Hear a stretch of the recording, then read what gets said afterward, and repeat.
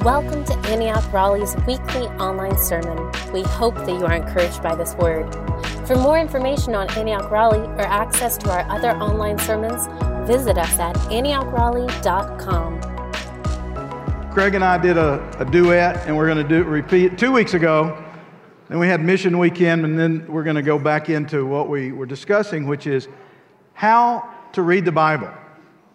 How, part of our value system and part of the word for us as a people is that we have to be people of the word. And so part of what Dr. Ullman, he's defending his dissertation, his PhD in New Testament studies at Southeastern Baptist Seminary this spring. All those august doctors querying the new young doctor. Okay. Something, yeah. So something like that. Well, anyway, one of the things we wanted to do is just keep dialoguing about, and I had some really good feedback. At the age of about 39 or so, the Lord said to me, after I'd done all the schooling I ever wanted to do, go to seminary. And I was really reluctant to do that because I just wasn't interested in it. But an amazing thing, it changed my life. It changed my love for the Word of God. And it was really some of what we're going to be sharing. Now, I took a whole semester of it in a lot more depth. But we're trying to give you some highlights to help inspire you, because the whole goal of what we're doing is to create a discipline that will translate eventually into a devotion.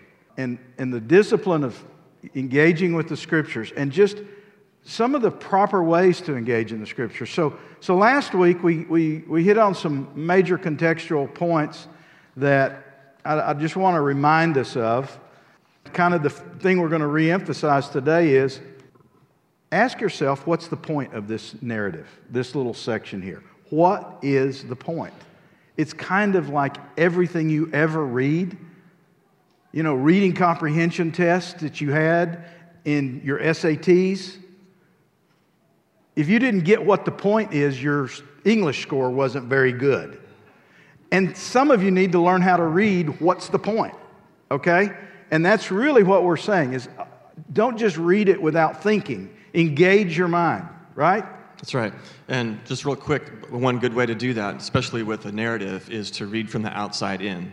The intro and the conclusion. If you can figure those out, the insides come together. So one of the things we didn't get into is the Bible's full of a lot of different types of literature, right? True, yeah. So do you read them all the same? No, each one has its own sort of rules of engagement. So knowing what you're reading will give you kind of almost a contractual sense of what to expect. So like when you read a mystery novel, you know someone did it. You also know that in the middle of the story, the people who seem guilty probably aren't, because you're in the middle of the novel. So you know it can't be. Couldn't be that, yeah. That's the red herring, right? And each genre, whatever it is, generates expectations and anticipations that you read according to, and then often the author will surprise you. But in order for that surprise to work, they need to get you anticipating. And sometimes the genre, whatever it is for doing that. Yeah, and then there's some genres that aren't so much stories; they're kind of poetry and bits of wisdom. Yeah, Proverbs. Yeah, and those you can kind of chew on like a morsel. That's kind of what they're for. Sometimes they're connected; other times they're just independent. But if you gather enough of them, you can almost begin to learn. You can almost learn an approach to life called wisdom, being wise, because you have all these scattered examples of ways to approach little problems. And I love. When I was anxious in my 20s, for whatever reason, it's a good time to be anxious, right? You guys who in your 20s are like, yeah, I get it. And the weird thing with me, whenever I was anxious, is I always thought, oh, God must not love me. Why do I feel like this? No, that's not true.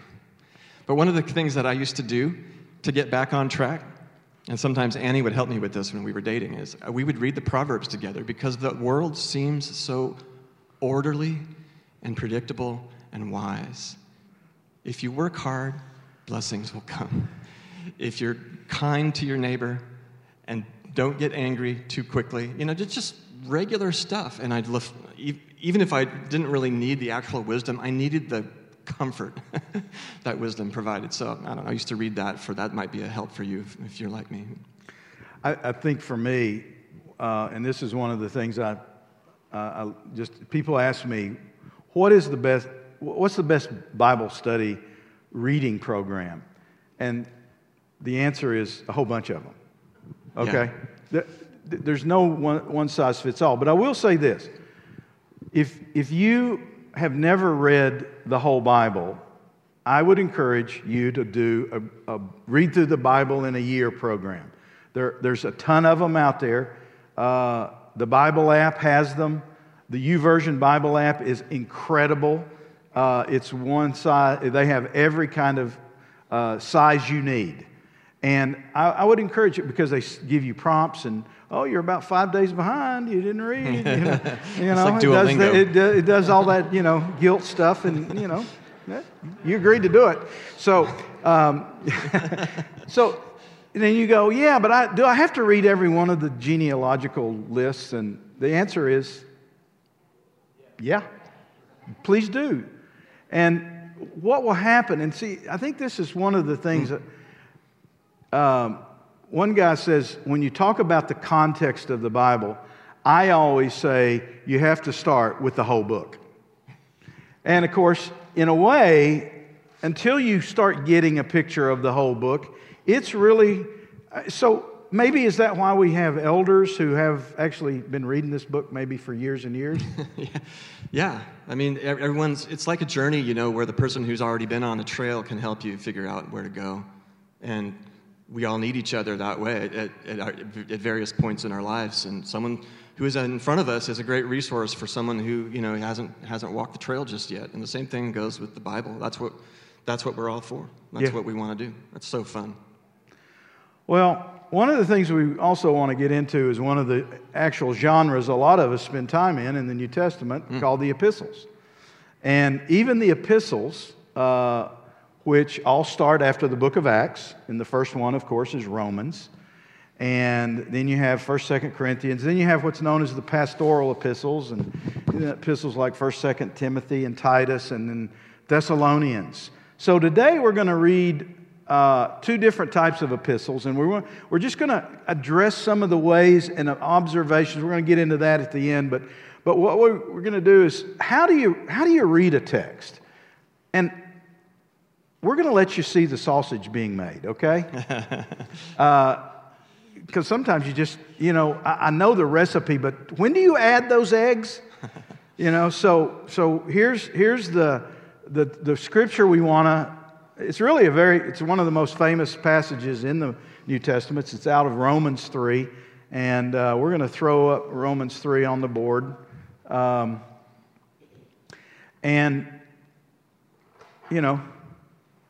I think we are.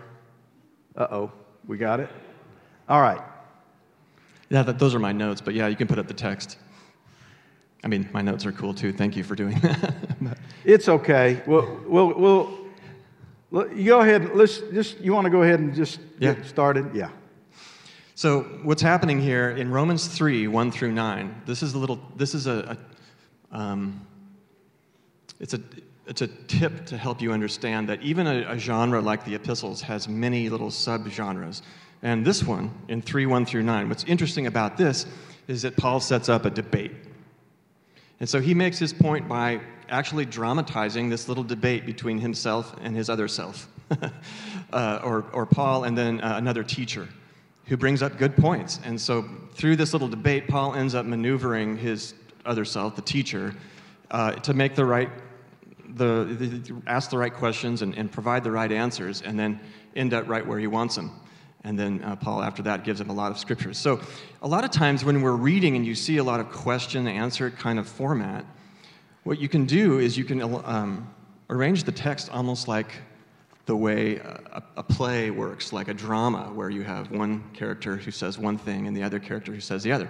So what we're going to do is I'm going to play the part of Paul, and right? Yes. And Steve's going to play the part of the interrupter or the interlocutor.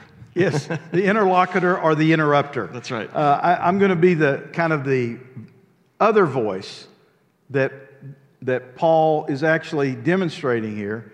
So we're going to start.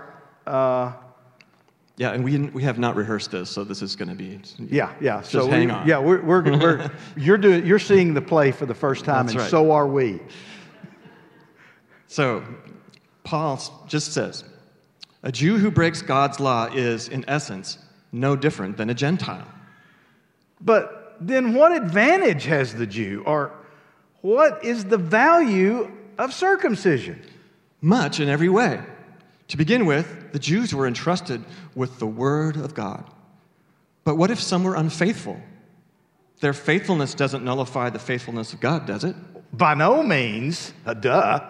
To begin with, the Jews were entrusted with the oracles of God. But what if some were unfaithful? You're reading my part. I'm like I said, I want Paul's part. That's it, though. We had to wrestle for it. Okay.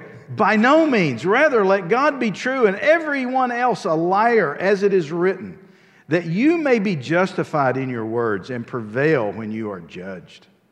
True. But let me ask you this. If our righteousness serves to show the righteousness of God, what shall we say? That God is unrighteous to inflict wrath on us? And now I'm speaking in a human way. No, of course not. For then, how could God judge the world?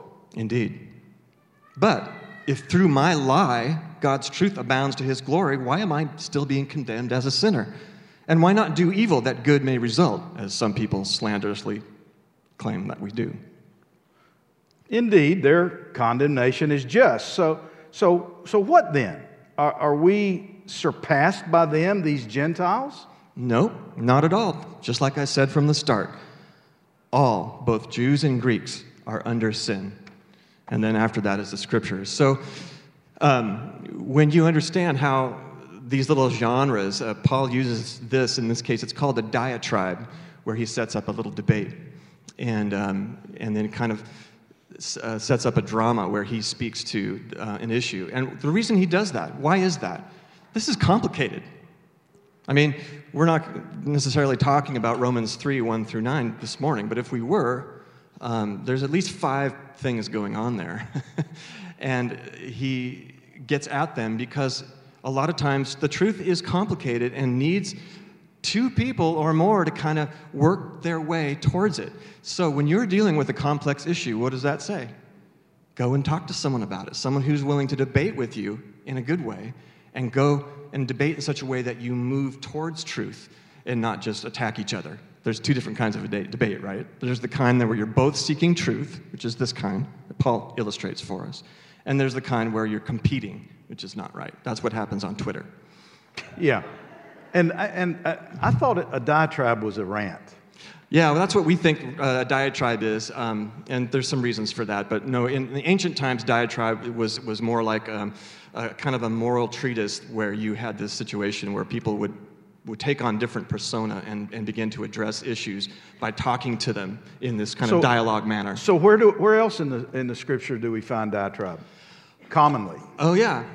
Well, an interesting part of it is like in the middle of Jesus' mission instructions in chapter 10 of Luke, all of a sudden Jesus turns and says, "Woe to you, Chorazin, woe to you, Bethsaida," which are Galilean towns. Now, when you're reading that, you might think, wait, Jesus was just talking to the 70 missionaries, and now what? Did he go all the way to these Galilean towns and talk to them? No. What he's doing is he's kind of like in the diatribe style, like a preacher often does.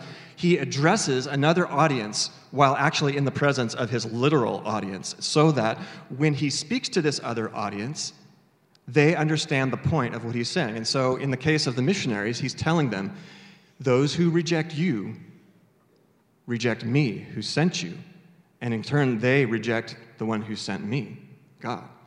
And when you go to one of those towns and they reject you, shake the dust off your feet and say, the kingdom of God has come near. That's opposed to calling fire down from heaven, which you shouldn't do. That's what James and John wanted to do to the Samaritan village that did that. So Jesus is teaching them what to do in the case that you're rejected. And then he says, now woe to you, Chorazin, woe to you, Bethsaida. He didn't travel all the way to those cities to say those things to them. He is saying those things to them in that moment for the sake of his missionaries, saying, listen, when they do reject you, it will be better for Sodom and Gomorrah than it was for them. So understand that even when you're mistreated, God will take care of things as he should. And that will be a comfort to people who are like sheep among wolves. Sheaves among wolves. Yes, sheep among wolves. You know, sometimes we're attacked. Who's going to defend our honor? Jesus says, oh yes, God will. But you don't have to call fire down on heaven. God will take care of that. So you just relax. That's kind of what he's saying. So this whole idea of this kind of interlocutor, this interruption, here's the thing. If you don't know to look for that, you won't see it. Yeah, it'll be weird. It's kind of like this. If you've never, I know people who say, I'm not much of a reader, and there's all kinds of reasons for that. But if you've ever actually fallen in love with, let's say, an Agatha Christie whodunit, you know the plot. That's part of the reason it's so fun to read. Because you know the first 5 suspects they offer you with incredible conviction are not the guy that did it. Yeah. So immediately you're going, who's the most least obvious? Yeah. And then you know it's the one, and then of course you're wrong too. Because that's the way they write the novel. And all of them are that way. And you know it. It's predictable. And part of the reason you love, and here's what we all do. I figured it out early. Mm-hmm. Which almost never happens. I'm usually good at that. Annie is the best at that. I can't. Sometimes I have to shush her because she gets it. And the same's true of, novels of international espionage. Some guy's stopping, the nuclear bomb or whatever. And we all know the predictability of but see, part of us have never read the Bible in this way, and we don't know that when we read Jeremiah, there's a lot of diatribe going on, and there's actually 2 characters or maybe 3, and he's involving others because he's having a prophetic revelation of what God is trying to communicate to his people that he's been communicating historically throughout generations even. And so that's the other part is sometimes we are reading about these cities that these prophets are talking about, and we're going, I don't get it. But it's kind of like the fact that we talk about today, this morning, we're going to be talking about Cincinnati and Los Angeles. Everybody know what Cincinnati and Los Angeles refers to today? How many of you don't get it? Shame on you. No. I mean, it's Super Bowl Sunday, and Cincinnati and Los Angeles are having a Super Bowl. Now, if you just read those without any context, but all of you knew the context. Yeah. And so part of what happens is so many times you're sitting there and you're going, that's a major clue that would just knock your socks off if you got it, but you're bored with it. I'm bored. This is boring. No, you're just need to grow a little more. That's the way we need to say it. You just need to really read a few of these. And what will happen as you get into the Old Testament particularly, you will begin to get hungry because all of a sudden you discover, oh my goodness. The Bible has these places it refers to over and over and over and over and over. Boringly over again. And a lot of us never ever ask the question, what's the deal with that town? I think one of the things that's really important when those things are mentioned is to realize that the Bible is not an alternate time loop. Yeah. A lot of times it's because we were talking about stories in Agatha Christie and stuff like that, and that's an alternate world. That's a fictional world. The one thing that's true about the Bible is that you can actually go there. You can go to Bethsaida. For a while, they didn't know where it was because some landslides had, they thought, no, this city doesn't exist, and then they found it. This happens over and over and over again. And all the unbelievers go, see, it wasn't really a true city. Totally. And then the archaeologist goes, oops. Yeah, in 1947, when the Dead Sea Scrolls were found, that just changed everything. All these people thought nothing existed and whatever. It's like, come on. It's there. You can dig it up. You'll get in trouble unless you have permission. But it's there. So, so when you see these cities and you read the names that are in these genealogies, those are flesh and blood people, just like I am right now. That's the same world that I now live in. It's just an earlier part on the timeline. And that really helps me understand the reality of it, because that's a pretty unique feature of the religion.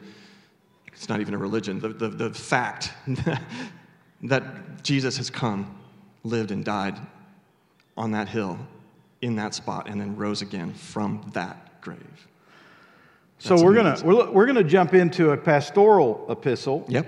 1 Thessalonians, and we're gonna do a little bit of. Why don't you take it away, Craig? Yeah, so what I'm illustrating in 1 Thessalonians is what to do in a letter, which is kind of neat. If you read one of Paul's letters, one cool thing to do is to list or mark the phrases that are part of the real-time conversation between Paul and his church.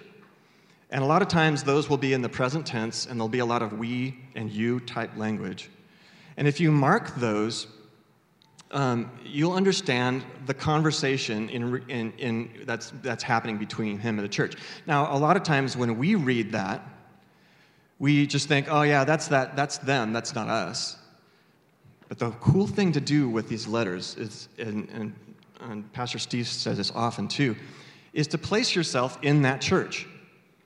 So if you mark those places where Paul is talking to the Thessalonians, and then you imagine yourself in the first century church of Thessaloniki, or Thessalonica, then you start to understand the text. So now, after you've marked those parts, what is the rest of it? Well, the rest of it is a little narrative. It's a little fragment of a story, often about Paul and his associates. It might be about Jesus.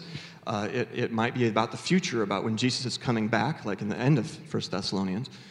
It's these little fragments of narrative, and those are what Paul tells in order to support the conversation that he's having with his church. And when you combine them, you understand the letter and the heart of its author for the community that God loves. You just, all of a sudden, you're there. And now you're not only understanding the letter, but you were part of their church. And their church becomes part of Antioch Raleigh. Do you understand how we become enmeshed in the actual story of Paul and his letters? And they address us. And Paul begins to praise our faith when we are persecuted, because that's what happens here. So, one of the things I'll be the interrupter here. He's good at it. One of the things that we always need to do as we're sitting reading the Scripture, and he emphasized this, is you becoming one of the characters in the story. Yes. Maybe you could be in the Thessaloniki church, or maybe you could be Timothy or one of the other, Silas, who are also writing this letter, co-authoring it with Paul. And you're going, okay, Timothy's mentioned last. He must be the junior member of the squad. Well, he was. And we know that from other letters. But as you get yourself in those positions, it's really interesting after reading his notes yesterday. This morning I got up early and I just read 1 Thessalonians. And I was struck by just how this little technique that Craig's talking about, I was overwhelmed with how much he loved that church. Oh gosh, yes. So man, that's why it's called a pastoral letter. He loved his folks. He loved what God was doing among the Thessalonica church, the Thessaloniki church. And he was effusive with his love for them and his prayers for them. So we're going to get into that. Let's get into that part of the story. Yeah, so in chapter 1, verses 2 through 7, the first part of 2 and 3 are the conversation level. So you can see that we give thanks to God always for all of you, constantly mentioning you in our prayers, remembering before God and Father. And then after that, what is it that remembers? Well, it's the story of their faith. He tells the story to the Thessalonians of the Thessalonians' own faith. Have you ever had your story told in order to encourage you about your story?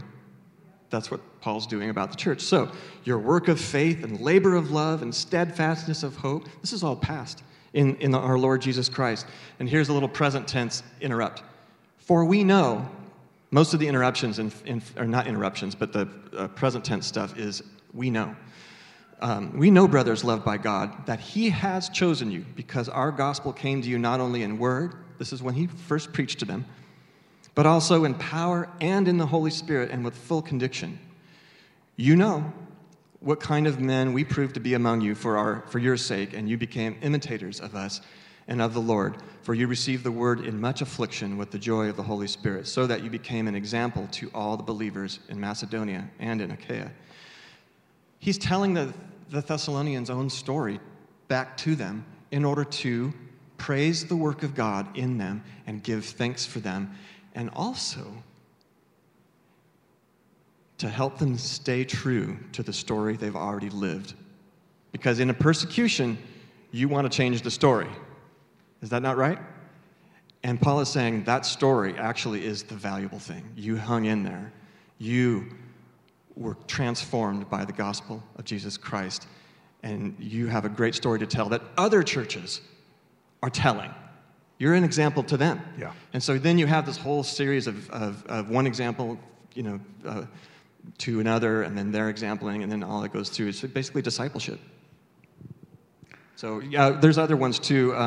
How much he loves the church, as Steve was saying. So in chapter 2, verse 19, there's another one that's in the present. For what is our hope and joy or crown of boasting before our Lord Jesus at his coming? Is it not you? For you are our glory and joy.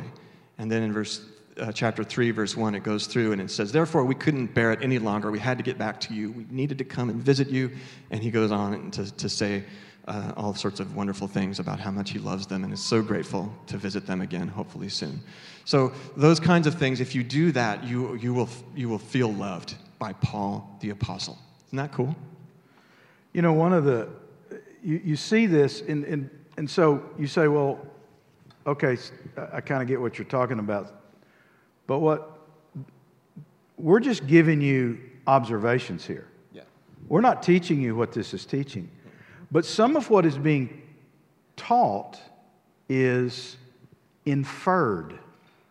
Talk a little bit about how we learn from God through inference and not just direct command. You guys don't know this, but everything you say to your friends or family members is a prompt.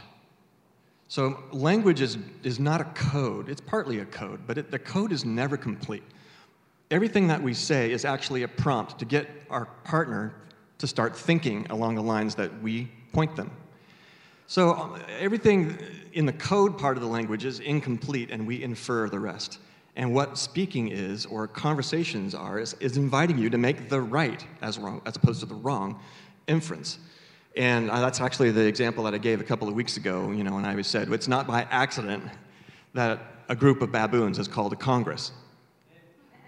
Right? And you guys laughed at that because you got it, and I didn't explain it. You just know. So that whole dumb little joke is basically serving you a prompt to do your own thinking, to infer what I mean, and then you laughed because you got it. And a lot of times we need to get to a point where we understand that God is prompting us. Think in this way. Read my words.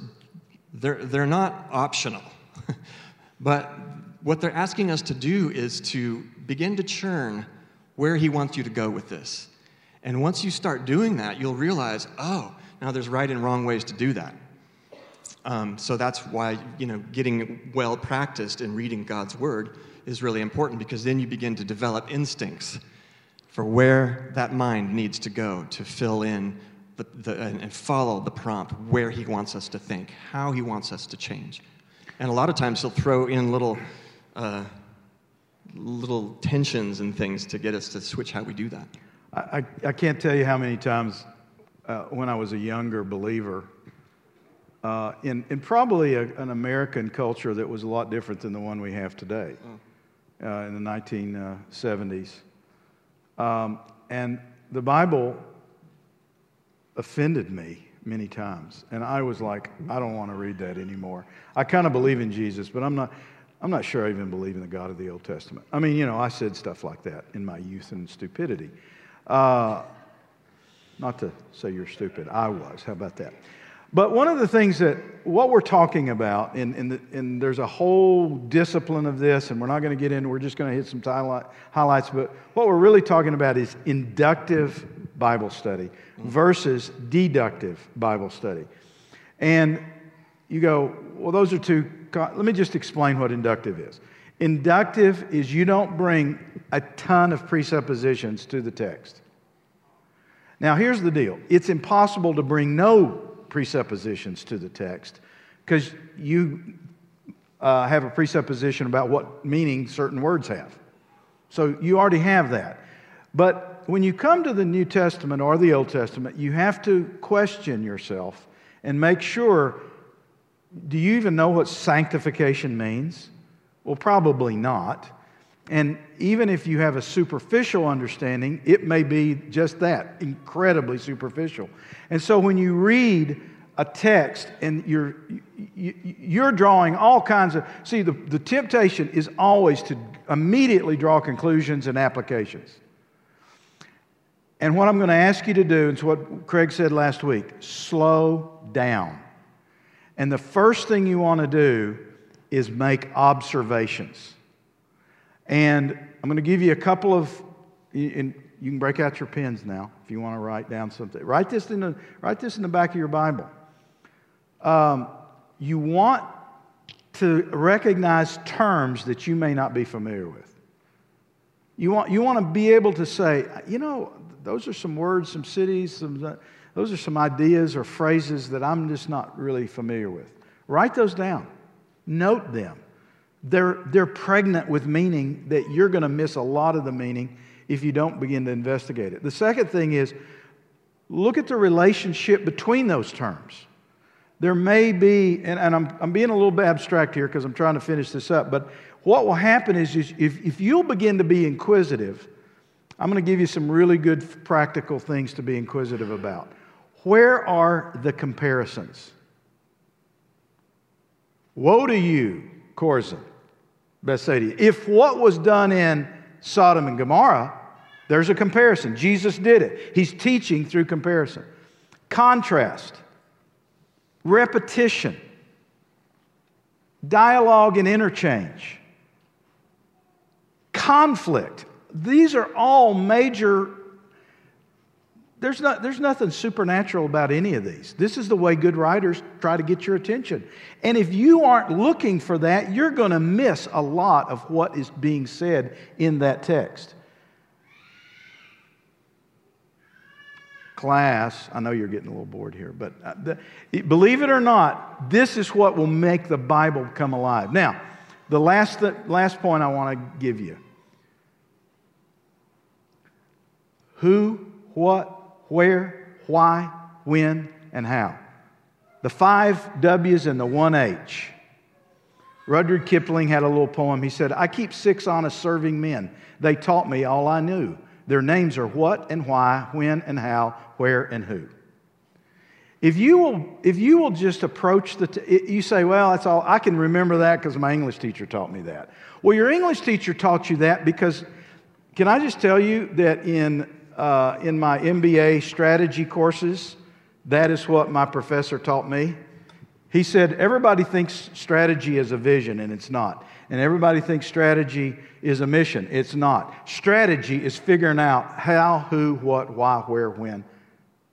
That's really what strategy is. Strategic thinking is part of how you have to read the Bible, because the Bible is full of strategy. One way to put it is kind of an example I heard. Someone did a test and got some test subjects together for a cognitive science experiment, and they said, everybody, estimate the crime rate of the state of Michigan. And they all did. And they all, if you're from Michigan, I'm sorry, they all underestimated. They all underestimated. And then they came back and talked to him afterwards, and they asked, why? Why did you underestimate that? And they're like, we forgot that the city of Detroit was in Michigan. But if you asked them what state is Detroit in, they would all know. So much of what we're talking about is connecting things that are already in our brain, but we don't bring them up when we should. And so many things in our life, we fail to understand what God is doing, not because we don't know, but because we do know, and we didn't think to remember that Detroit is in Michigan. And when you're reading the Bible, the same thing needs to happen. That's why it's useful to do, as Steve was saying, to define words. Thou shalt not covet. What does that mean? Well, covet means it's okay for other people to have things that you don't. And it's not their responsibility to give them to you. It's your responsibility not to want them. How many think that would change the American culture right now? They have no idea what covet means, or not to covet, yeah. So when you go through and you think, well, what does that mean? Yeah, all right. That's kind of, Detroit is in Michigan. Yeah. So part of what I want to encourage you, and this is just a little advertisement for the Old Testament.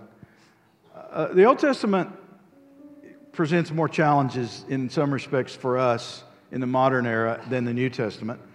But you need to remember this. The first really 100 years of Christianity, well, even more than that, but the letters of Paul and the Gospels were being circulated.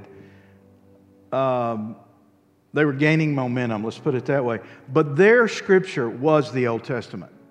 And so they lived by story. You and I have this distilled story. We've got the 4 Gospels, we have the book of Acts, and then the rest of the New Testament is kind of this distilled story that are called the epistles, the letters. And sometimes, and it's, in a lot of ways, those were presented in a very Greek format, with the story behind the details kind of taken out. And I think you shared earlier just this beautiful picture of how the Old Testament, if we spend our lifetime, and this is why those of us that are older and have been in the Bible for 45 years, it's more exciting now than it ever was. Because now we're, I know this, we have not even begun, have we? And we begin to synthesize these things together. Why don't you close this up? Yeah. God wants to solve the evil that's in this world. And He does that by forming a people. And He saves them and forgives the evil that's in us, and then turns us around and makes us the means to help other people do the same. That's God creates Israel, God creates the church. He's always creating a people, and we're in that story. And we're here to fight evil by being the saved people God made us to be. Now, how do we know what our job is? We got to follow the story. And then one of the things that we were talking about is the fact that today is Super Bowl Sunday, and today we're going to follow the game. We know the outcome. Someone's going to win, and someone's going to lose. So we already know. Like, you don't have to follow it, right? No. Yeah, some of you are thinking, yeah, exactly. But here's the thing. We follow it, those of us who like sports, because in the midst of that, all these surprising things are going to happen, and we don't know what those are. But having followed it, those are going to be the most meaningful moments. And your life is that same story. All kinds of strange things are going to happen, and already have. And that is where the meaning is, but we've got to follow the story. And if you know how to do that in respect to the story as it's been going all along, we know where it's going to end. Who's going to win? Who's going to win? Jesus is going to win. That's right. Whose team do you want to be in? Jesus' turn. That's right. When it looks like Jesus isn't going to win, what is the truth? He's going to win. So when it looks like all these weird curves and stuff, that's just part of the adventure, my friends. Jesus is going to win. That's right. So now that you know that, we can play our part in a different way, can't we? It's part of what, Leslie was saying this morning about that storm. That's why he's sleeping in the boat.